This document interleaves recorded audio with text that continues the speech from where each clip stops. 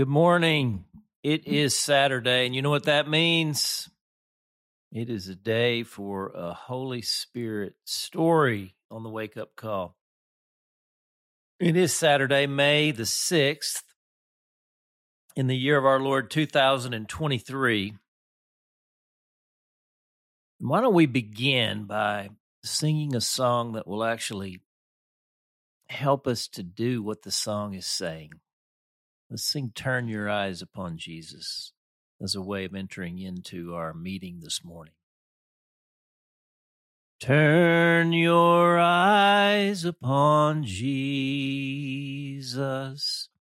Look full in his wonderful face, and the things of earth will grow strangely dim in the light of his glory and grace. Let's sing it again. Turn your eyes upon Jesus. Look full in his wonderful face, and the things of earth will grow strangely dim in the light of his glory and grace. Our story this morning is from the mother of a soldier. Our text, as is always on Saturday, Acts 1, verse 8.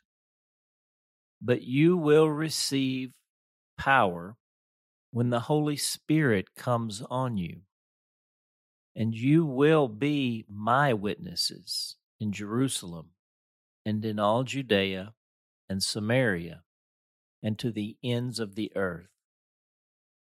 The word of the Lord. Now consider this. Today's Holy Spirit story comes to us from Anna Hogan. It is a gripping story that involves a recent international tragedy, which we will all likely remember. You can read it below in her own words, and if you like, you can listen to the recording and hear it in her own voice.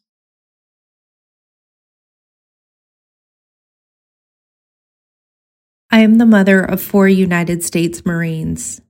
At the end of August 2021, one of my sons called to tell me he would be going to Afghanistan on a mission. From the field somewhere deep in the Middle East, he said goodbye via FaceTime. We both cried. Mom, I have to go. There are women and children that need to be rescued. This began the hardest 9 days of my life as a mother. My body held tension between anxiety and fear. I attempted to live a normal life for the first 24 hours, but that proved to be impossible. Within a few hours, I received 11 text messages from different women and families in my church. We are praying. We just saw the news, praying for you. I'm bringing you dinner, even if you don't want it. I could hardly read them or respond. I decided to take a walk to the pond at the end of the road in my neighborhood.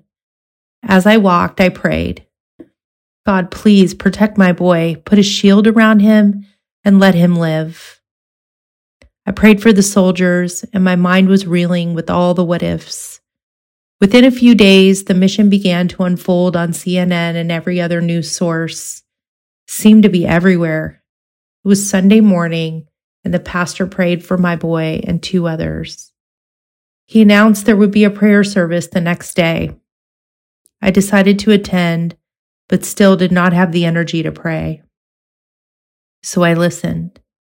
I listened to the prayers of the people. I heard the groans of the Spirit and the prayers of my friends. Pleas for protection, for God to keep these soldiers alive. In this place of desperation, I felt the Spirit's comfort. I knew there was nothing left in me but to wait. The next day, the news broke to the world that 13 men had been killed at the Abbey Gate. My heart shattered.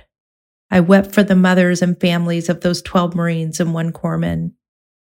Days had passed, and I had no idea if my son was injured, alive, or dead. Sunday morning, I headed to worship. I needed it. I needed to sing to the only one who would one day bring true peace and who could make all things new. During the sermon, my phone rang. It was my son. He had been unable to call until he could borrow a phone because the blast destroyed his cell phone. Many were injured that day, my son included, but I will never, ever forget the comfort of the Spirit moving through prayer those 9 days. He is always with us, and he will always pray for us. Romans 8:26. Prayer.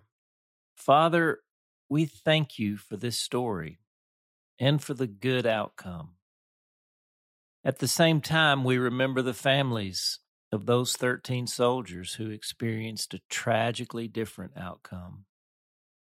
We don't purport to understand how one is saved and others lost, and we will not ask. We rejoice in the one, yet carry the heaviness of grief for the others. We mourn the state of this fallen world. And as Anna reminds us, only you can bring true peace, and only you can and will make all things new. We groan in prayer with the Holy Spirit to this end. Praying in Jesus' name, Amen. The question: who among your family and friends are now living and serving in the military, and how might you encourage and pray for them today? And for our hymn today, we're going to sing one of the greatest hits of all time, Great is Thy Faithfulness. It's number 44 in our Seedbed hymnal, Our Great Redeemer's Praise. We're going to sing all 3 verses. Great is thy faithfulness, O God my Father. There is no shadow of turning with thee. Thou changest not, thy compassions, they fail not. As thou hast been, thou forever will be. Great is thy faithfulness, great is thy faithfulness. Morning by morning, new mercies I see. All I have needed, thy hand hath provided. Great is thy faithfulness, Lord, unto me.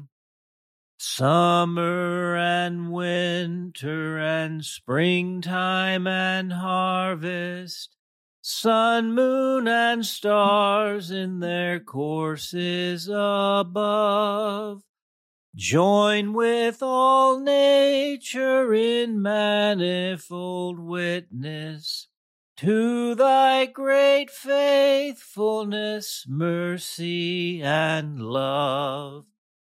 Great is thy faithfulness, great is thy faithfulness. Morning by morning, new mercies I see. All I have needed, thy hand hath provided. Great is thy faithfulness, Lord, unto me. Pardon for sin and a peace that endureth, thine own dear presence to cheer and to guide, strength for today and bright hope for tomorrow, blessings all mine with 10,000 beside. Great is thy faithfulness, Great is thy faithfulness. Morning by morning, new mercies I see. All I have needed, thy hand hath provided.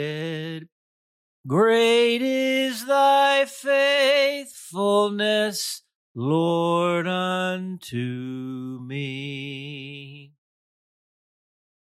Amen. Amen. It's good to affirm that on this Saturday. And that one, I have a feeling, will go out on the road with us today. Listen, I always like to offer a P.S. on these Saturdays that your Holy Spirit stories are welcome. I'd love it if you'd send a story of faith from your life we might use on a Saturday in the future.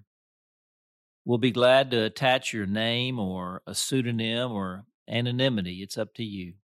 It can be a story of coming to faith, a story of transformation, a story of healing, deliverance, suffering and sufficient grace, family reconciliation, prodigal returns, answered prayer, tried and failed. All of it is welcome. A word count of 500 to 800 words works well. We can't guarantee publication, but we will assure you of our prayerful discernment. And you can reply to today's email. Just reply to that email with your story. It'll come straight to me, and we'll be in touch. Well, that's where we'll leave it on this Saturday morning. And I'm sure you've got many things to do today. Don't forget your seeds, because it's another day to sow for a great awakening. And I'll see you out on the field. For The Awakening, I'm J.D. Walt. We hope that today's entry challenged and encouraged you.